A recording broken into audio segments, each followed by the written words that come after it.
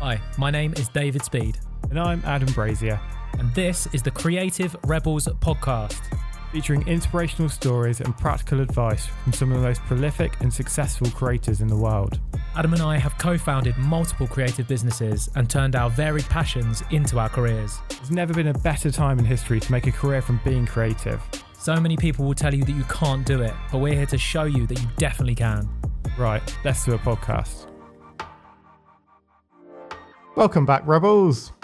Welcome back. It's time to talk, Adam, about Weenie and the Pickle. I was wearing a Weenie and the Pickle t-shirt the other day. I'm glad that you're representing the brand. So Weenie and the Pickle is our friend Rip, who set up a sandwich delivery business that was doing so well before lockdown. If anyone's ever worked in an office where you've got like the sandwich lady comes around with like a trolley of like sandwiches, crisps and all those kind of things, he'd basically tried to make a modern version of that. So just made absolutely banging sandwiches and would hand deliver them to your office. What worked really well about it is the fact that it wasn't the fact that they were good sandwiches, and they were very, very good sandwiches, but the fact that he was so personal in his approach. So much of what he loves to do is that actual engagement. And every week he'd go to the same places, see the same people, and there'd be a relationship started to form with him and his audience.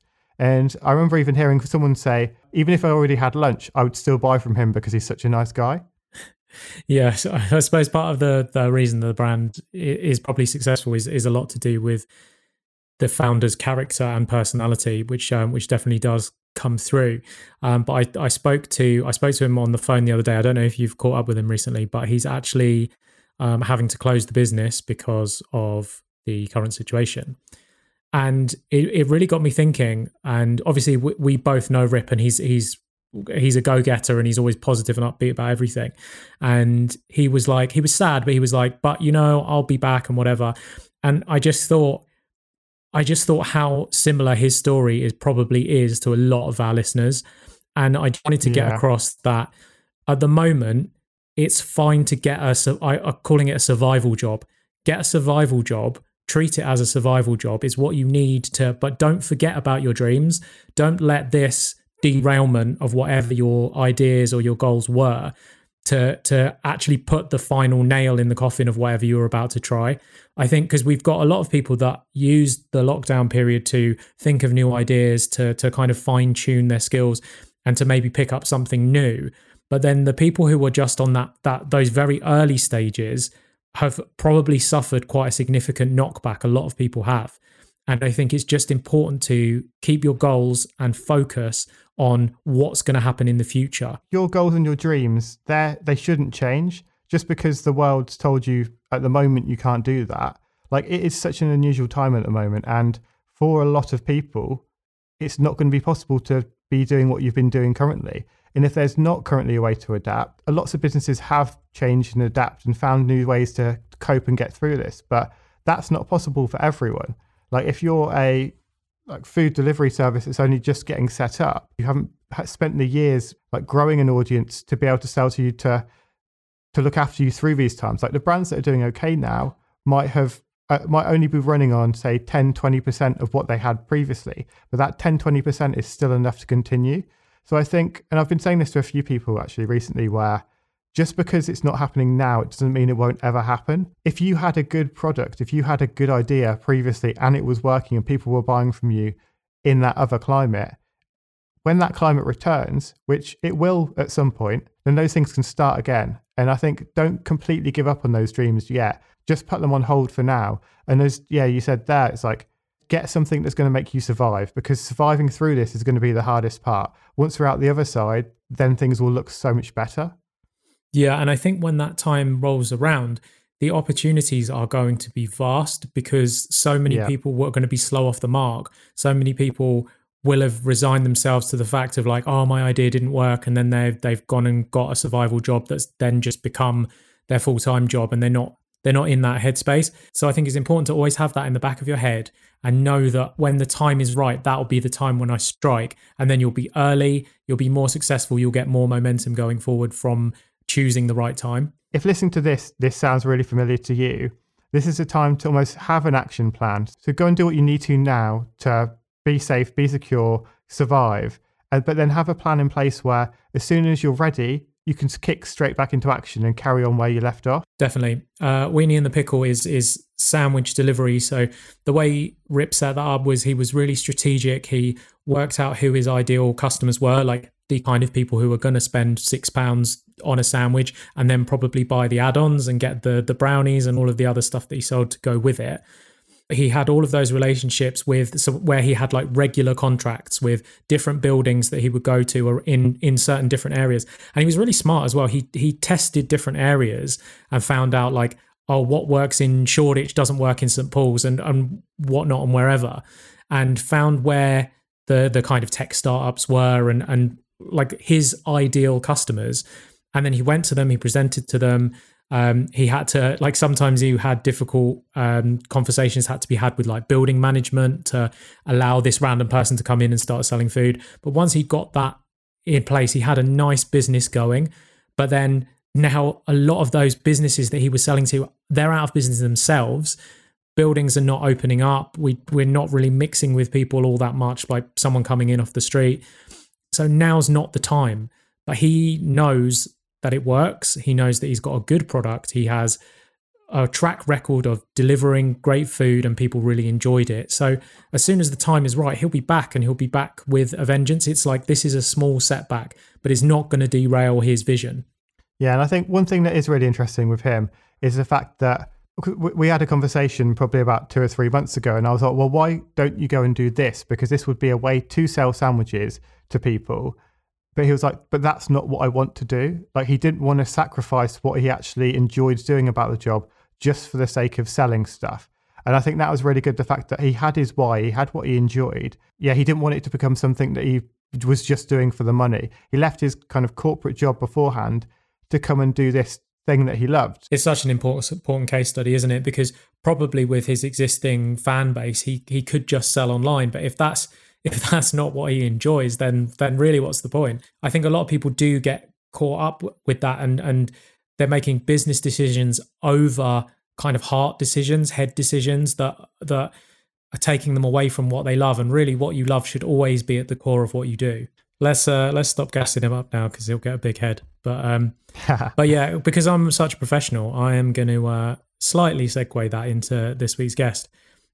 Now is the time that you can be like working on get your survival job, working on something on the side. I think one of the most important things that came across to me in this episode is how positive Goldie was about the videos that she was making in the beginning that no one was watching. And so Goldie, our guest this week, is a content creator who has made over 800 consecutive daily videos. And we asked her about how it was in the beginning, and she was so cool about, like, she was like, oh, no one was watching my videos, but that was great. That gave me the chance to experiment and see what I enjoyed doing. And I just thought that was such a great take, because most people see that view counter on 3 or 4 views and get discouraged. Yeah, that's super interesting, because it's like most people won't start on video because they're scared of how other people think they come across on that video. And I think actually there's not actually anyone watching. So it is time to grow that confidence. It's almost like the absolute opposite to the way that everyone thinks it is. Yeah, absolutely. And I think for us, had we not done audio first, then video would have been a real jump. So I totally understand people who do have their reservations about it. And it's not for everyone. I mean, I think it's about finding what does work for you. Just because video has the capability of really skyrocketing people's careers, and it really can do wonders for a business. If it's not right for you, though, then those things won't happen anyway, because you won't feel comfortable.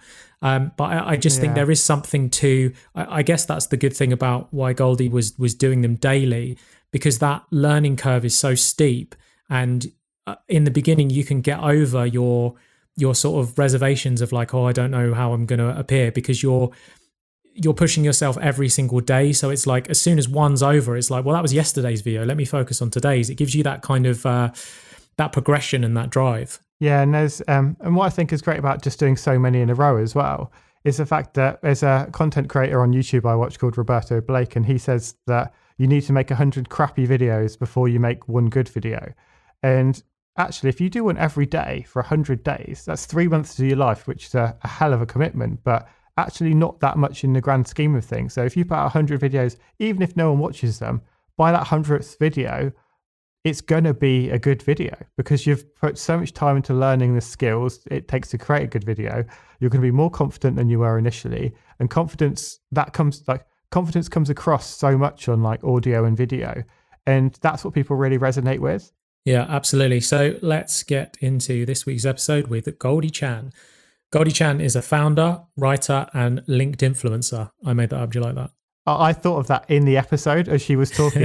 She said LinkedIn influencer, and I was like, oh, obviously LinkedIn influencer. LinkedIn influencer. After leaving her 9 to 5, Goldie started making videos for LinkedIn whilst looking for a new job. Her daily videos gradually gained traction until her popularity on the platform exploded, and she eventually ended up creating over 800 consecutive daily videos. Goldie's story is one of commitment and consistency, which always pays off in the end. In this episode, we talk about LinkedIn, storytelling, and working with brands. It's better to build first and then monetize. So to me, it's always better to prove that you can actually do it, like prove that you are that creative person, and then have brands come to you.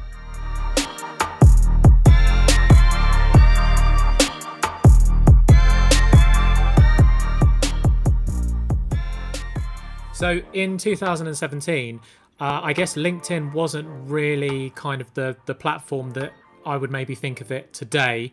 I know it doesn't have like the coolest vibe to it, but it's definitely a lot more cool now than it was in 2017. Yes, so I will say that I lost a lot. In fact, most of my friends, not my close friends, but those second tier friends, I lost most of them in 2017 when I started doing video content on LinkedIn, because it was so uncool, and it was so uncool to the point where people were angry with me. And that's how I knew I was maybe onto something, because people were getting so angry that I wasn't creating videos on YouTube, on Instagram, literally on any other platform you could create videos on. I wasn't doing it. I was only creating these videos on LinkedIn, and I would get 5 likes, and I would get really excited because 3 of the 5 likes were from people I didn't know, which honestly, whenever you're starting something new and creative, I think that's always this exciting part.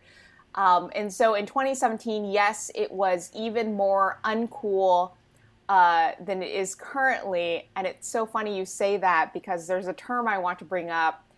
There's an article that a colleague of mine wrote and included me as one of the main features. And it's called, I forget what the full title is, but it talks about normcore and how LinkedIn is the biggest normcore platform there is. And somehow I managed to make, in my own small universe, normcore cool. And what was it about LinkedIn that drew you into it so much?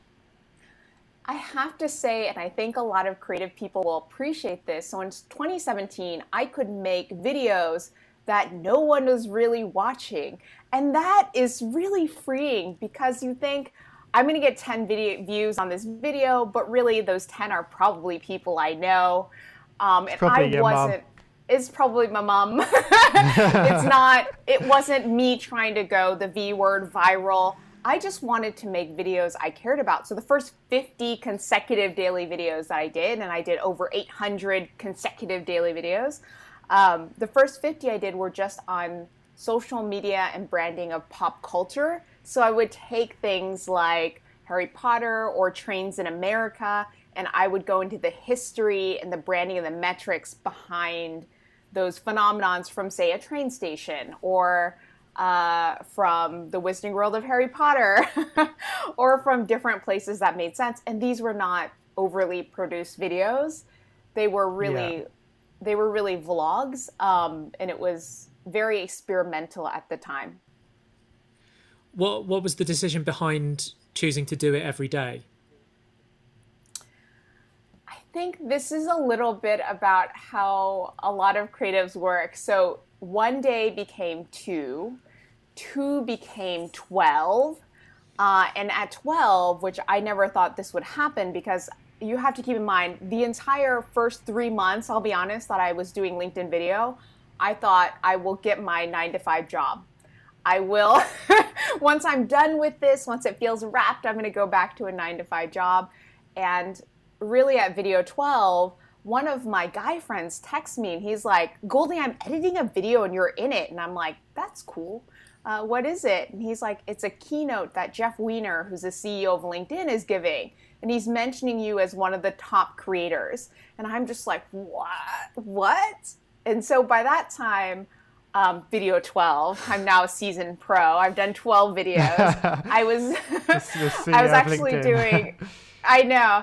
I was doing interviews and stuff, so they featured an interview I did with a friend who was, I think at the time, visiting from Australia. And so I was building an international community, and I was interviewing people literally from all over the world, but in person. And I think that's really powerful, which I think we can attest to, especially right now when we are all unfortunately remote and we can't travel as much. There's something so lovely about interviewing people in person. Oh yeah, we miss it so much, and we were going to interview you in LA, but that was the goal. So I know, I'm so sad.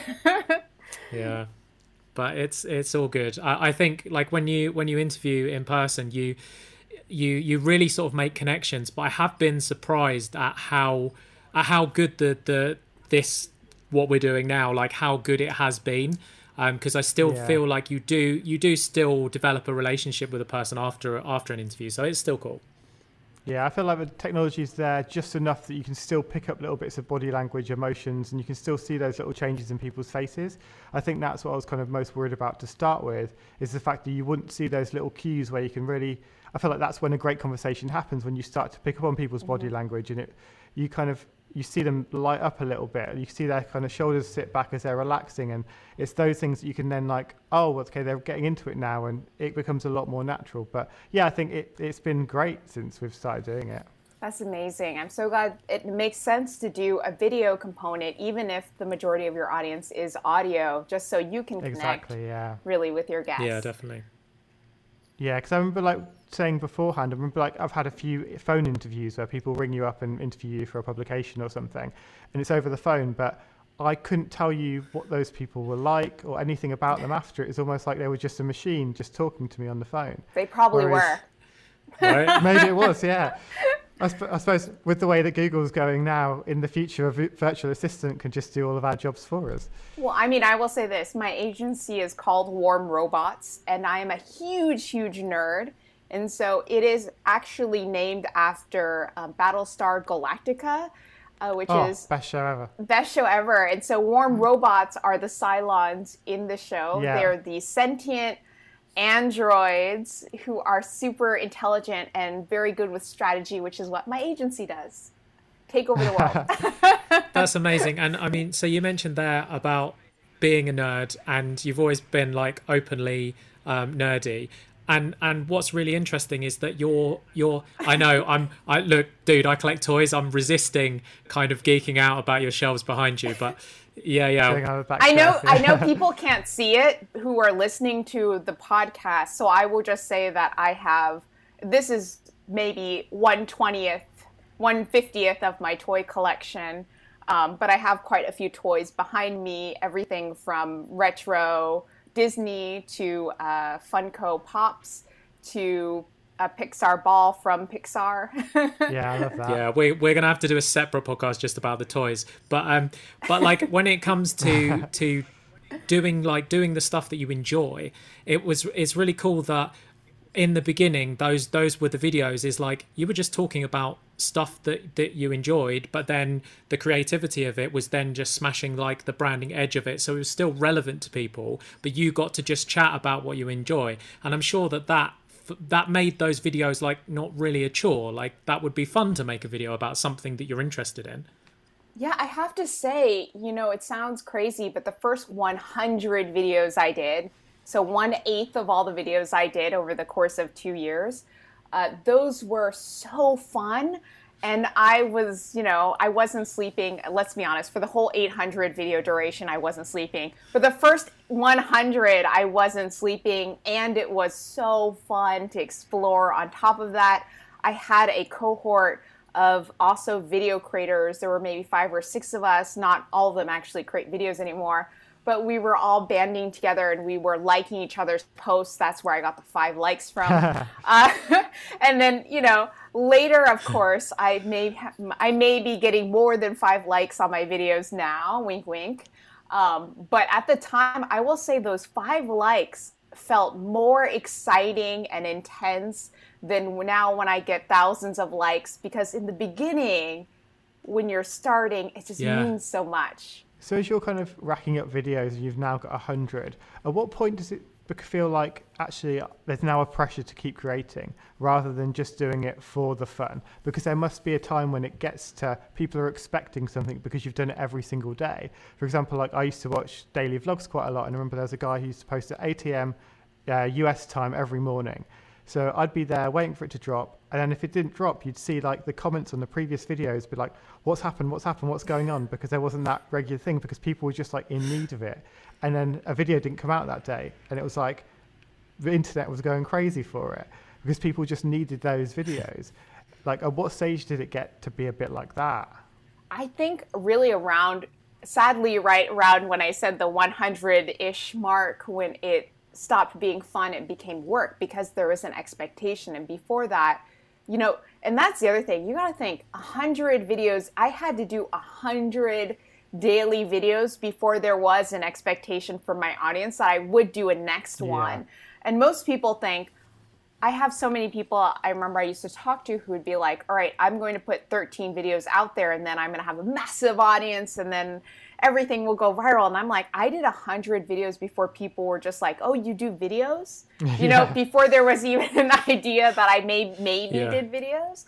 And I will say this, one of my favorite stories is on video 80, because I just documented my whole life based off videos and not months and years, unfortunately. So on video 80, I'm sick, it's Halloween, and I've already uploaded my daily video. So I'm like, I'm done. So I'm curled up in bed, and I suddenly get a massive text, just text. And people are just like, get back on LinkedIn right now. You need to check this out. And I'm like, what is it? Send it to me. They're like, no, you should see this for yourself. So I get on LinkedIn, and Peter Roybal, who's the head of video at LinkedIn, has dressed up as me for Halloween. So he's bought a green wig. And if you can't, for those of you who are on audio and can't see my hair is bright green. And this is not a wig. This is really, truly my hair attached to my head. So he bought a green wig. He bought a hoodie, because that's really what I was wearing a lot of in those days. And they made a fake LinkedIn frame, fake like paper frame for the site. Yeah. And they took a picture of him pretending to vlog himself on LinkedIn, quote unquote, through the paper frame. And he just wrote, thank you to Goldie Chan and all the other video creators on the platform. So suddenly I went from being one of many, like hundreds at that point, maybe not hundreds, but dozens of video creators to the one. And that transition truly was, I think, the point when I actually started taking it more seriously. And I was really like, okay, I think I need to keep going until at least video 100, video 150, and as you know, it kept going from there. So at that moment where you kind of get pushed forward as like the kind of poster girl for LinkedIn, I suppose, who do you look for inspiration at that point? Because from the outside, it looks like you're the one at the top. You're the one that everyone else wants to be. Where are you getting inspiration from?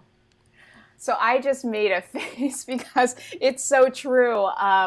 When you suddenly become, and I think around that time, LinkedIn asked me to teach, which still exists and you can watch it, a brand new experimental course for them on LinkedIn Learning on how to make videos on LinkedIn. So not only was I literally the poster child and that I got shouted out, but I made a full course.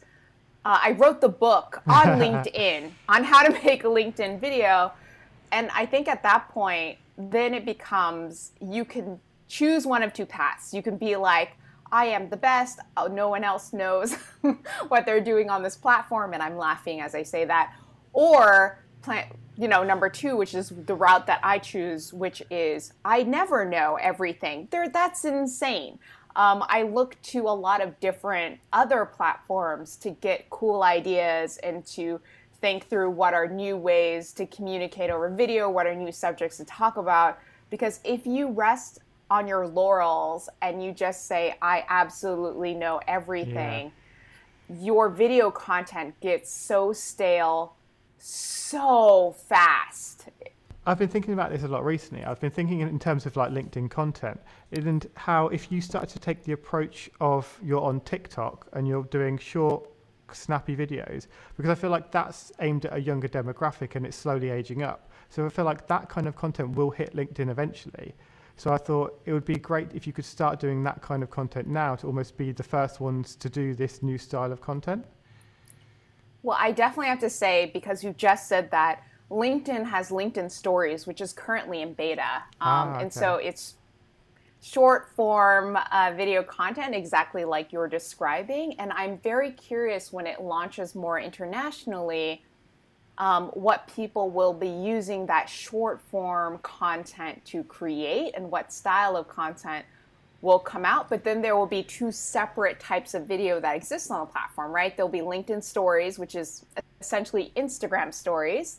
And then there will be long form video content, that edited video. And currently right now, also still in beta, is LinkedIn Live. So the ability to create a live stream show. When you talk about the head of video dressing up as you, I think one of the preconceptions that a lot of people have of LinkedIn is that they can't really be themselves there because they hear the word professional or the network for professionals or whatever the tagline is. And I think people feel like, oh, well, I have to go and be very quote unquote professional within that space. But yet you've proven that you can have green hair, you can talk about Harry Potter on the platform and still build a huge following. So how has that manifested for you in like bringing your personality across? Is there anything you've held back, or have you been just completely Goldie on the platform? You know, of course, there's things I hold back, and I think this is true of anyone who's become basically a public persona. There's things that you just don't share.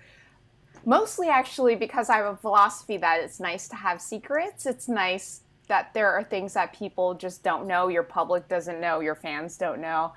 But in general, I mean, the essence of it is essentially me. Like, I don't hide that I play Dungeons and Dragons. In fact, I write about it on Forbes. So that's the other thing I do, is write about personal branding and storytelling on Forbes, and it makes my editor quite nervous, to be totally honest, that I write about quite a few nerdy things, and I tie them to the idea of leadership in large corporations.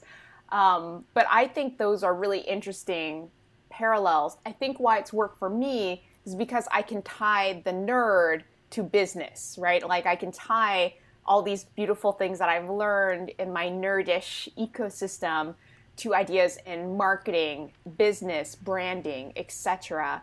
And then it's very meta because I'm often asked to speak and teach personal branding. And that is 100% based off the fact that I built truly my personal brand in 2 years. I mean, before 2 years ago, of course I existed. I mean, I'm a human being. Like I was on this planet, or so was you're not I? a robot. I mean, I'm secretly a Cylon. But even then, I still existed in my other Cylon body. But I existed before that time, but people didn't know me like they know me now. And so I created a brand in under 2 years, really. And that brand has completely changed my life. And it's really fun for me to try to teach other people how to let in their own personality into their brand. Because just like you said, I think a lot of us are told to never, and especially you guys are in the UK, so I've spoken to the UK quite a few times, but you're told not to fully express yourself. And I think as long as you do that in an appropriate way, why not? Like, why not talk about how you love, like, NASCAR? Why not talk about how you love to collect toys? I think all of these are, a friend I just interviewed, he is a bodybuilder at 45. And so he's talking a lot about doing bodybuilding, but he's also founded and sold startups, like big, huge startups that you might recognize. And I think, you know, building in at least I call it the 25%. 25% that is truly you into your business brand. I see nothing wrong with that. In fact, I think we're so bored with dry, I call it cardboard brands, because there's just, I mean, nobody wants to eat cardboard. I mean, I'm very sorry if you have to eat cardboard, if that's your life, but it's so much better instead of eating cardboard to eat a chocolate chip cookie. I'm saying this now because I'm hungry. I do think it's so important to bring that personality into it, because it's like, if I'm coming to someone, I'm like, okay, I need personal branding, who do I go to? And I look around at who the different people are. If there's just loads of generic faces that are just like, well, there's nothing about them that really draws me to them. But then if I'm like absolutely obsessed with Pixar and I come across a bit of your content, see a little thing in the background, I'm like, she's the one that I need to connect with, because we're obviously on the same like wavelength. And I feel like if you've got a brand and you're trying to appeal to everyone, it's never going to be as powerful. You're never going to get that emotional reaction that you would get if there is someone like the fact you mentioned Cylons. I'm like, fucking yes. Like, there's definitely like, I'm on that level. Whereas it's a great time to mention, follow me on Instagram, because my handle there is Goldie Cylon. Because I'm not just saying I'm a fan. I am truly a fan. In fact, there's a little, here we go. You guys can't see it on the audio, but it's a little Cylon figure right in my background. So you mentioned that people were saying that, why aren't you creating these videos on YouTube? One of the things about YouTube is obviously that you can monetize your videos there.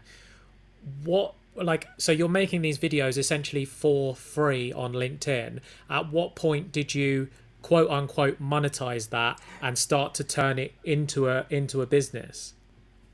I love this question mostly because I also semi-hate this question, because the first 5 months really 6 months, let's be generous here, that I was creating videos on LinkedIn, everybody's like, you're so stupid. I cannot tell you how many times people told me I was stupid. But they're like, you're so stupid, you can't directly monetize. It's not YouTube. Just start dropping your videos on YouTube. And I was like, no, I actually really like keeping it platform specific and not having, and also these were not videos optimized for YouTube. A lot of them were shot vertical.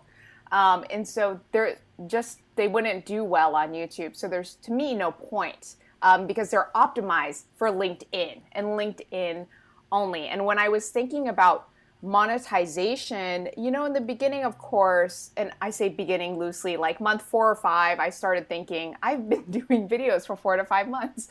Every single day of my life, including the weekends, I was doing a video. So this includes literally every single day of my life. And I thought about monetization, but there was nothing really, honestly, that made sense. And I will say that I have been very lucky in that, and I think this is true of many creative people, when my work was so showy and it was so out there, brands came to me. Why? Because I wasn't actually trying desperately to make a series that was going to be sponsored. I made a series that was independent of sponsorship.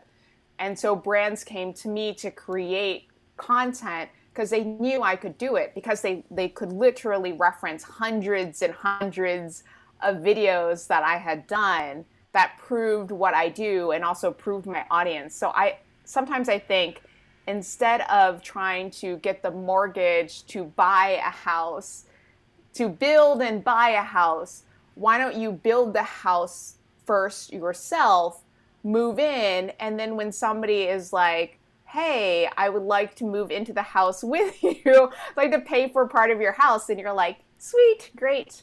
That was probably the weirdest analogy I've ever given.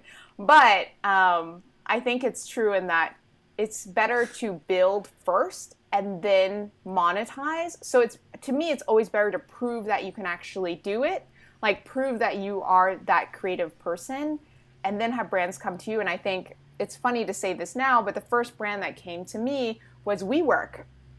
And in 2017, let me tell you, they were doing really good. We don't need to talk about now, but in 2017, they were doing great. And it was a huge brand to come to me, random person who has never gotten brand sponsorship before, and be like, we want you to be an ambassador. And let me just say, I was personally blown away by that. I mean, it was a huge, huge deal for me. And that was the first brand that I work with in that capacity to try to monetize my videos. But to me, the goal was, ironically, never to monetize. The goal was, at some point, I'm going to get a real job. And the great irony is I kept getting more and more consulting work. I kept getting videos that people wanted to sponsor or fly me out and create original content. I kept getting work, but I was never chasing, especially from 2017, 2019, I was actually never chasing the work. I didn't really do cold outreach. I would actually meet brands, and this is what I still do today to run my agency. If I meet a really cool brand, like I met a brand called Thinkific a while back at a conference, and I'm very much this person too, be totally honest. I met them at a lunch, and I just said, you guys are cool, I'm going to be an ambassador. I feel like people are sometimes taken aback by that, right? Like, they're like, oh, okay. Because to me, I come from a place of confidence. Like, I know exactly what I can offer them. I know exactly what my skill set is. And if they don't like it and they don't want me to do it, then I won't do it. And I'm not personally offended. I just don't get personally offended by business decisions.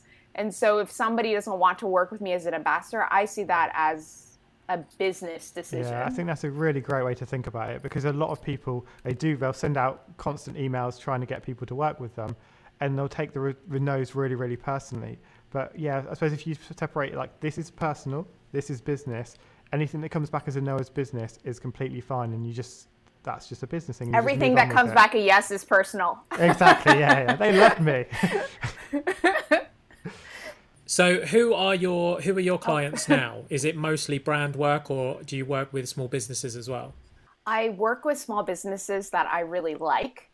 So I'm incredibly picky and temperamental as a person. And I treat my agency like an extension of myself. Since I'm leading it, I'm leading my team. So I mostly work with big brands. Like, we work with Adobe, we've worked with Lego, we've worked with like quite a bit of these, nice name dropper brands. But of course, a lot of our bread and butter is working with smaller brands that are doing interesting things. In fact, because my interests are so weird, to be totally honest, we work with a brand that deals with waste management, which is incredibly important every single place in the world, right? Because it's not sexy to think about, but every single place in the world needs waste management. Just one of those facts of life. And I'm currently talking to a brand that I very much like. I can't name names, but they deal in funeral and in the memorial service industry, I believe it's called. And so once again, it's to me another industry, and they aren't an Adobe. But to me, it's fascinating to delve into that world, and it's a service that people really want. It's a service that people are really looking for during this time. So I'm very happy to have my agency work with brands that are doing, to me, what I consider like necessary or interesting services, because there are so many fluff brands out there that it's cool to work in industries that are uncool. I mean, one of my friends called me after that article came out the queen of normcore, because I love what is uncool. Like, I loved LinkedIn when it was very uncool. I liked very much working with this waste management client. Like, I'm going to hopefully get this memorial service client. Like, I really enjoy working with uncool brands that are providing a real service. Well, I suppose something like that, it's more of a challenge, isn't it? It's like, it's not something you've done before. It's not something that other people have generally done before. And I think it's not always nice when you're creative to be able to take two things that are just completely different and put them together. So it's like, how can we take this thing that no one would normally like go near, or do this kind of funky design around, and then let's just like make a cool version of that. I feel like everything could just do with a bit of like fun and personality added into it. It doesn't matter really what it is. I totally agree, and I think that it's very easy to make Nike cool, if you understand what I mean. It's very easy to make a cool brand cool. It's very hard to make an uncool brand cool, because it's not just slap on a new logo and hope that it hits, right? If you're doing that work, you have to really think through how you can make that creative work resonate and how you can tell the story. I'm such a fan of storytelling. I mean, this is literally in my Forbes bio. So at Forbes, I don't know if you guys know too much about how Forbes usually works, but most people pitch Forbes to write.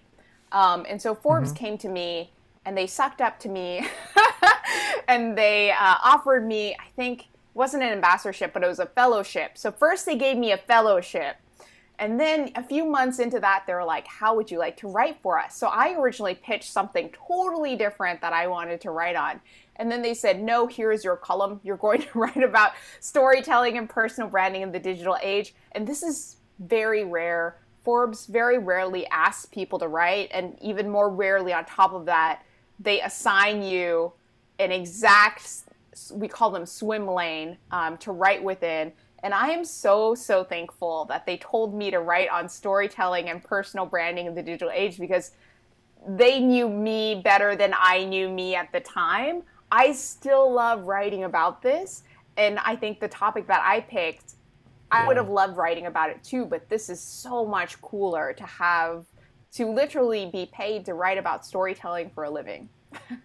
So what makes a good story? Well, I always like to reference Pixar and the 22 rules of Pixar, thinking through how you tell a brilliant story. But, you know, at the essence of a good story, I call it a triangle. There's a storytelling triangle. And there's three parts to this at the end of the day. There's the story itself, there's the person who tells it, and then the person who listens. So the person who tells it might be a large set of people, and the person who listens might also be a large set of people. But at the end of the day, I really believe storytelling is distilled into simply a triangle. And you have to hit all 3 points of the triangle to tell a really brilliant story. Because if you don't think about who your audience is, you only have a line. You just have you and the story you want to tell. But say you have just you and the people you want to talk to, and you don't have a cohesive story, once again, people aren't going to listen. So you really need, and obviously if you don't exist in that equation, then you also don't have a story. Yeah. But you need all 3 points of a triangle to effectively tell a beautiful story. And then everything else around that, I mean, that's what makes really amazing stories amazing. Yeah, I think that works for all kinds of creative. Like, for example, like a piece of artwork, without thinking about who the audience is who might consume that or look at it, it's like there's going to be a disconnect there. It's like if you want to grow an audience around the things that you're creating, you always has to be that triangle that's involved. Yeah, I love that. Yeah, and I think it just makes things, and I'm sure every single person on this podcast, at least right now, is a visual person, and I clearly am also a very visual person. I do a lot of writing, but I actually see writing almost in a visual way, if that makes sense, because I believe words are, to me, like colors and sounds too. And I think it's helpful to think about stories in a really visual way instead of a long list of bullet points, which to me feels incredibly dry, but some people process information like that. Yeah, like I'm absolutely addicted to metaphors. Anytime I can make some kind of analogy and then turn it into a story. Like literally on my desk here, I've got something that I thought about earlier, and I've turned into a full diagrammed picture of a little town, because that's the way I want to be able to describe it. I mean, I have to be honest, I usually carry 3 notebooks with me at a time. Do I need 3? No. Do I have 3? Yes. I have a notebook for my notes. I have a notebook for my weekly calendar, which I also do notes on. And then I have a Moleskine, right, which is just to write thoughts and when I'm feeling very artsy. Yeah. I've got 3 Moleskines in arm's reach right here. When it comes to storytelling, I think that's something that a lot of people really struggle with. When you're working with clients, is that something that sort of comes up? I feel like people are often saying, like entrepreneurs and things like that, like, oh, but people will find it boring, and maybe they've got a product that isn't exciting. But even I found artists that struggle with it, even if they have really interesting work, they struggle on the story side of things. I think if you're talking about, say, the artist's personal brand, that's very different than, of course, the artwork as a whole as a brand and telling the story of that. So these, I think people often muddy the two and they're not the same, right? So obviously, if you think about Picasso, his artwork stands alone and is a brand in and of itself. And then personally, Picasso, his life story, that is its own really crazy and intense brand. And I think that's where artists get really muddy, is they mix the two, and it makes sense. I've mixed the two. People hire warm robots because I am the warmest robot behind my agency, and I'm the agency lead. But also my agency separately does a lot of work that people never hear about and is not necessarily tied to me personally, Goldie Chan. And the way I try to separate these two, because I think that's a good way to start, is once again, what is the story that you are telling about yourself, about you, X? I'm going to give the person a really exciting name, X. And then what is the story about your art brand, Z, Z? What is the story there? Because these two things should have a tie between them, but should be separate. So maybe you personally are a really creative person who's a dancer, who's a painter, who creates videos, and you are very expressive, just a very expressive, intense person, and that's your personal brand. But maybe just picking out just paintings, your paintings are very neon, they're very bright, they're only in oils, they're only of fish. I'm just making something up right now. And that to me is a very specific brand for your style of art that then ties back to you as a person. But it doesn't explain you entirely as a person. I think that's the other thing that happens with artists a lot, is that we become our art, we become our work that we do. And of course, a person has so much more to themselves than just a style of art too. Yeah, because I suppose, and I think it's helpful. Because I suppose as a person, you're not really going to change. Like, you are who you are, and like the things that you like will change over time. So for example, like if you've got an artistic style, you might do that for a few years, get bored of it, or learn something new and then move into a different direction. But you're still going to be who you are at the end of the day. So I suppose that's why it's important to have those two things, because styles may change, but then your purpose, your beliefs, what you want from the world aren't. And I think that a really great example I have of this is actually somebody that I interviewed, and I had been bothering him and his PR agent forever, and his name is Dante Colley. He's an amazing dancer on Instagram, and if you ever watch his videos, he has a very specific style there, and he's been on every talk show like Ellen, like USA Today. He does these really like vibrant dance videos that have emojis coming out of it and words that he throws on screen, so they're very multimedia and interactive. And when we talked, he said he doesn't want to be known for just doing that specific kind of video, because he's clearly an artist that exists and does so much more. And what's fascinating is during this quarantine time, he has been exploring much more of very different styles of expressing himself, because at the end of the day, he's a dancer. And that's the core of it. The core isn't throwing emojis on his video. The core is that he is a beautiful, beautiful dancer, and very thoughtful. So I think definitely understanding that your artistic style or how you creatively express yourself might change over time. But the core of you, like you said, the core of you likely doesn't really change, because as humans, we're incredibly stubborn people. And we very rarely fundamentally change. Some of us do, and it's beautiful, but most of us, we fundamentally stay very similar. So I know a lot of our audience listening to this will probably think, well, I'm getting started, I'm a creative. Now, which brand do I push? I've got an Instagram page. Which brand do I start to push on that? Is it my personal brand, or is it the creative brand that I'm currently pushing, or do they both fit in the same space? I think this is such a great question, because I've seen people do both. So I'll just describe a couple scenarios, which I think is actually really helpful. So one is, well, first of all, I am lucky enough to be an Adobe ambassador. Let me tell you, when Adobe reached out to me, that's when I cried. Like, sorry, WeWork, I didn't cry when you asked me to be ambassador. But when Adobe asked me to be ambassador, actually on their business end, and now I'm on their creative end. So I'm technically two ambassadors in one.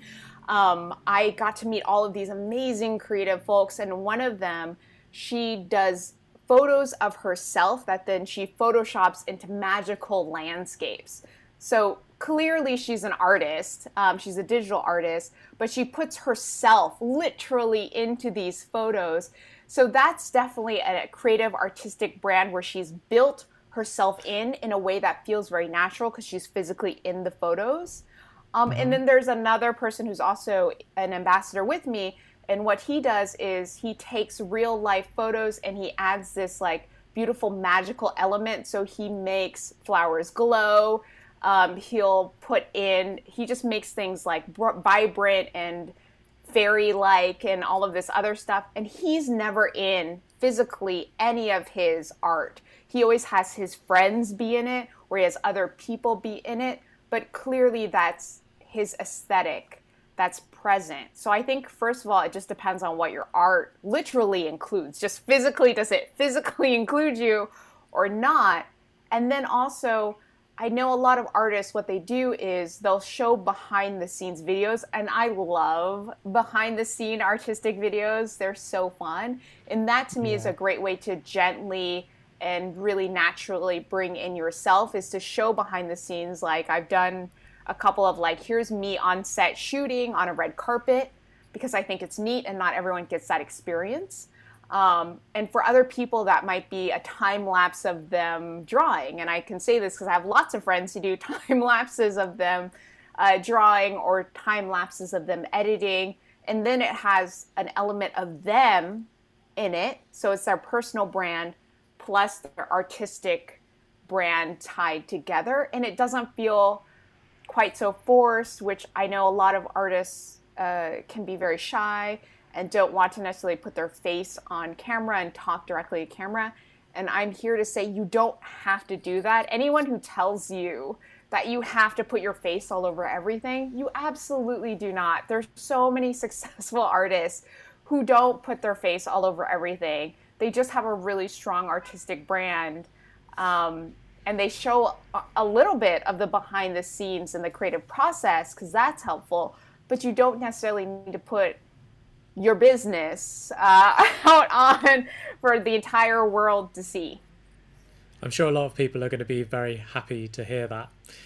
So with I guess for a lot of people, it will probably seem like you came out of nowhere, because this rise on LinkedIn was very fast for a lot of people, but you had been working in marketing for 10 years prior, so you knew what you were talking about, and you'd sort of like, you'd paid your dues, I guess would be the correct term. So through your journey, have there been any sort of notable mistakes that you've made? Because from everything on the surface, it just looks like this kind of rocket ship that's just taken off.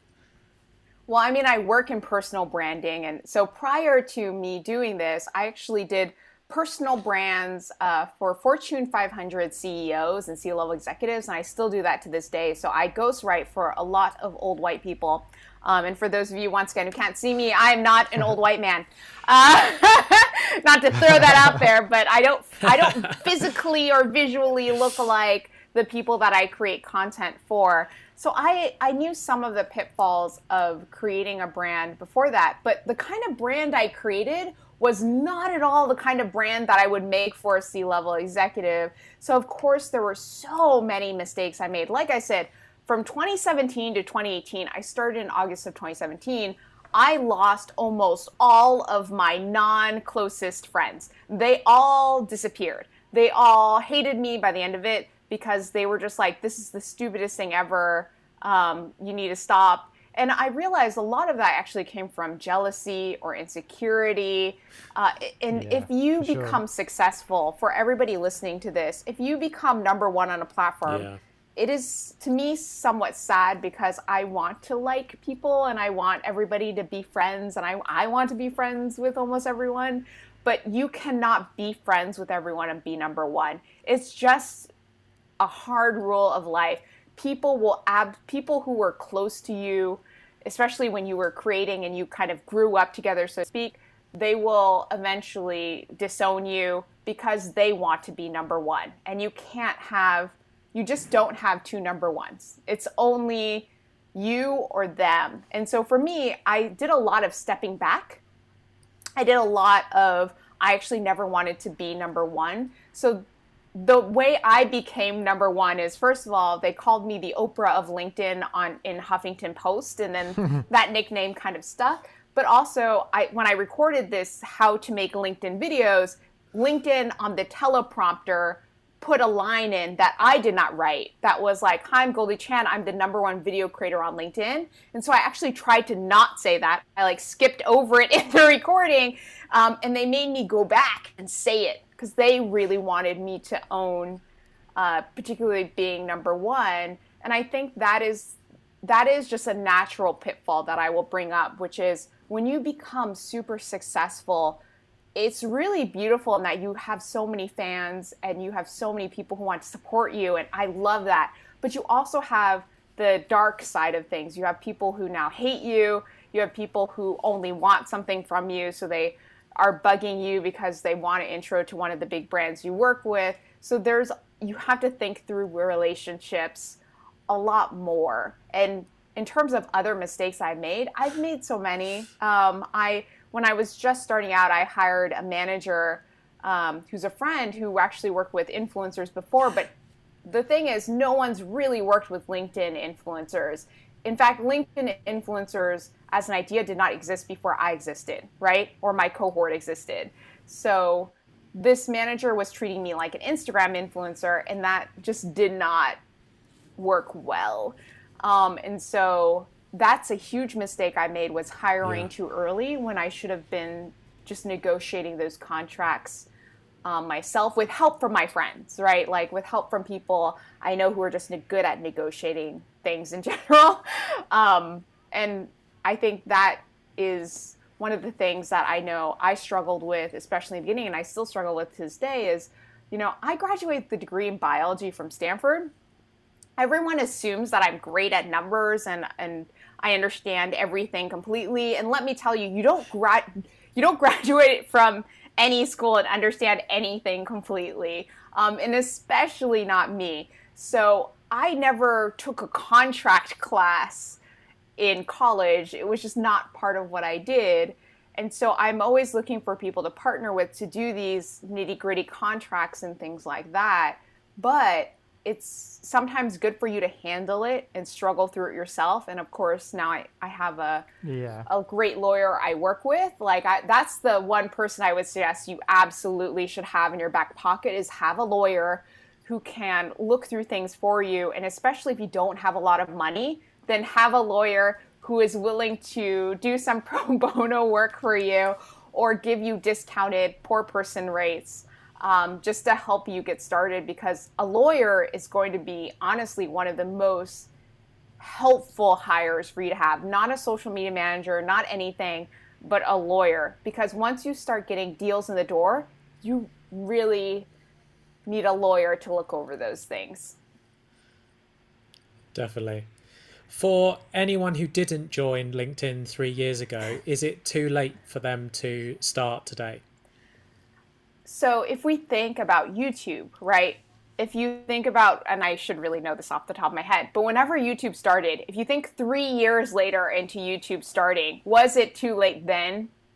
No, of course not. And now we're like a billion years, that's not exact, later on YouTube.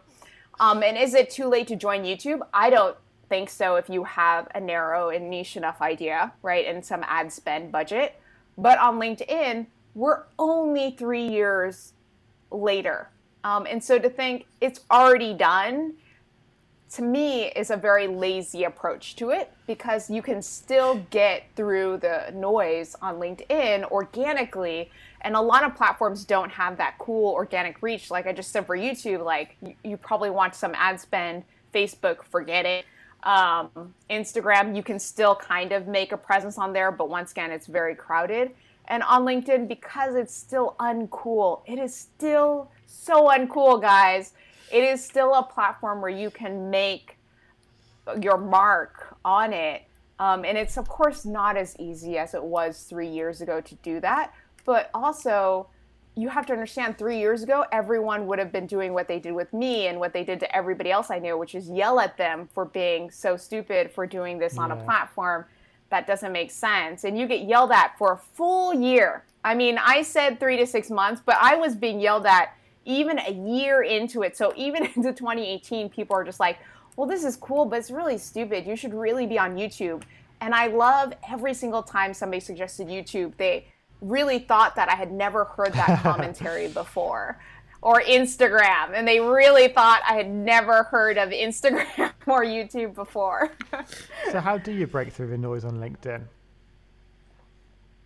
So I think one of the ways to really think through breaking through the noise now is to be hyper specific and to also make sure that it makes sense for LinkedIn. So what makes sense on YouTube, right?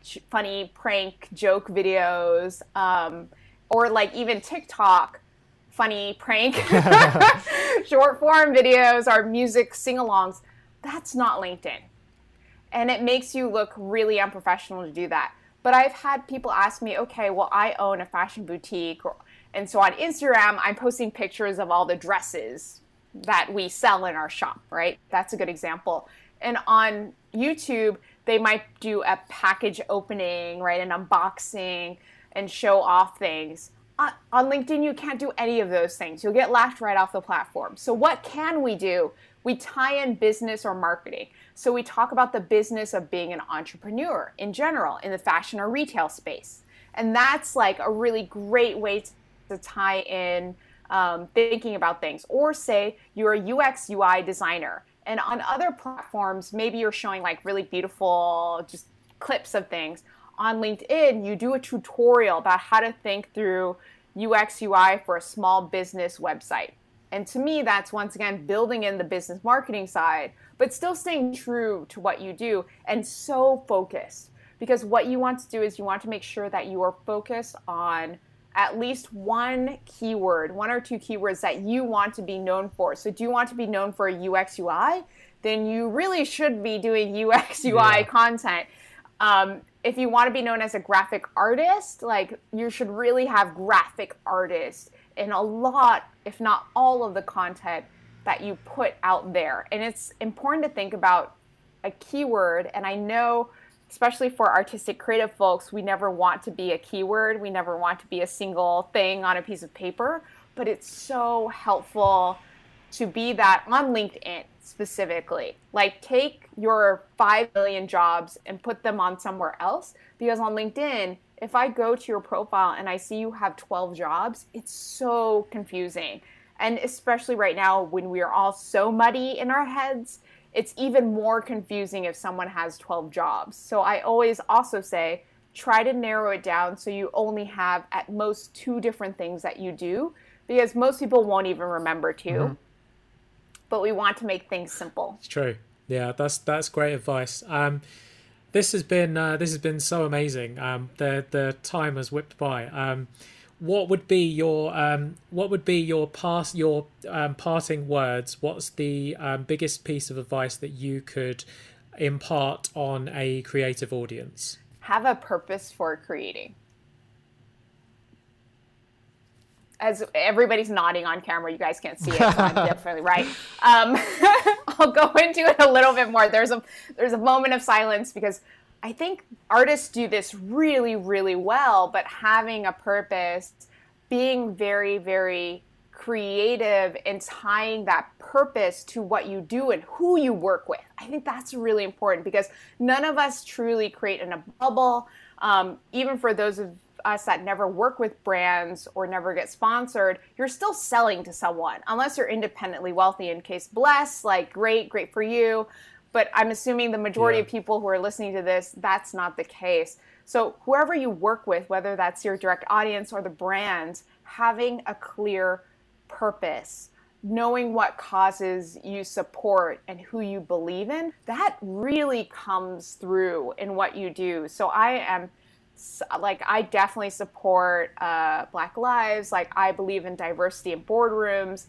I believe in LGBT. Like I believe in all of these things. I know it comes through because it's part of my purpose, which one of my main purposes in life is not any of the glossy things you see, but it's just to create a safe space for other people. And that's how I was able to skyrocket on LinkedIn, because I actually didn't try to be number one. I kept stepping back and letting other people, like showcasing other people's work, commenting on their stuff, really trying to pull other people up. I remember my second speaking gig ever on a big stage, I actually said, okay, I will speak for you guys, but I also want a panel, because I want to bring other people who are doing what I do who would never get asked to speak on stage.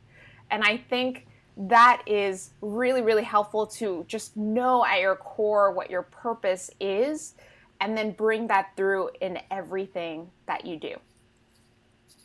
Boom. Amazing. Goldie, thank you so much. We're big fans of yours. Where can people find you online? Well, I think I already said my Instagram, so let's start with that. My Instagram is at Goldie Cylon, Cylon. My Twitter is at Goldie Chan, Chan, A is in Apple. And my LinkedIn is linkedin.com/in/Goldie. And honestly, if you just Google Goldie Chan, I'm like the first 5 pages of Google search. So incredibly easy to find. Brilliant. Thank you so much. This has been great. Boom. Thank you guys. Thanks so much for listening. If you get any value from these episodes, it would mean the world to us if you could share the podcast with someone who needs it. You can always reach out to us on Instagram at RebelsCreate, or head over to creativerebels.co. And remember, always be creating. See ya.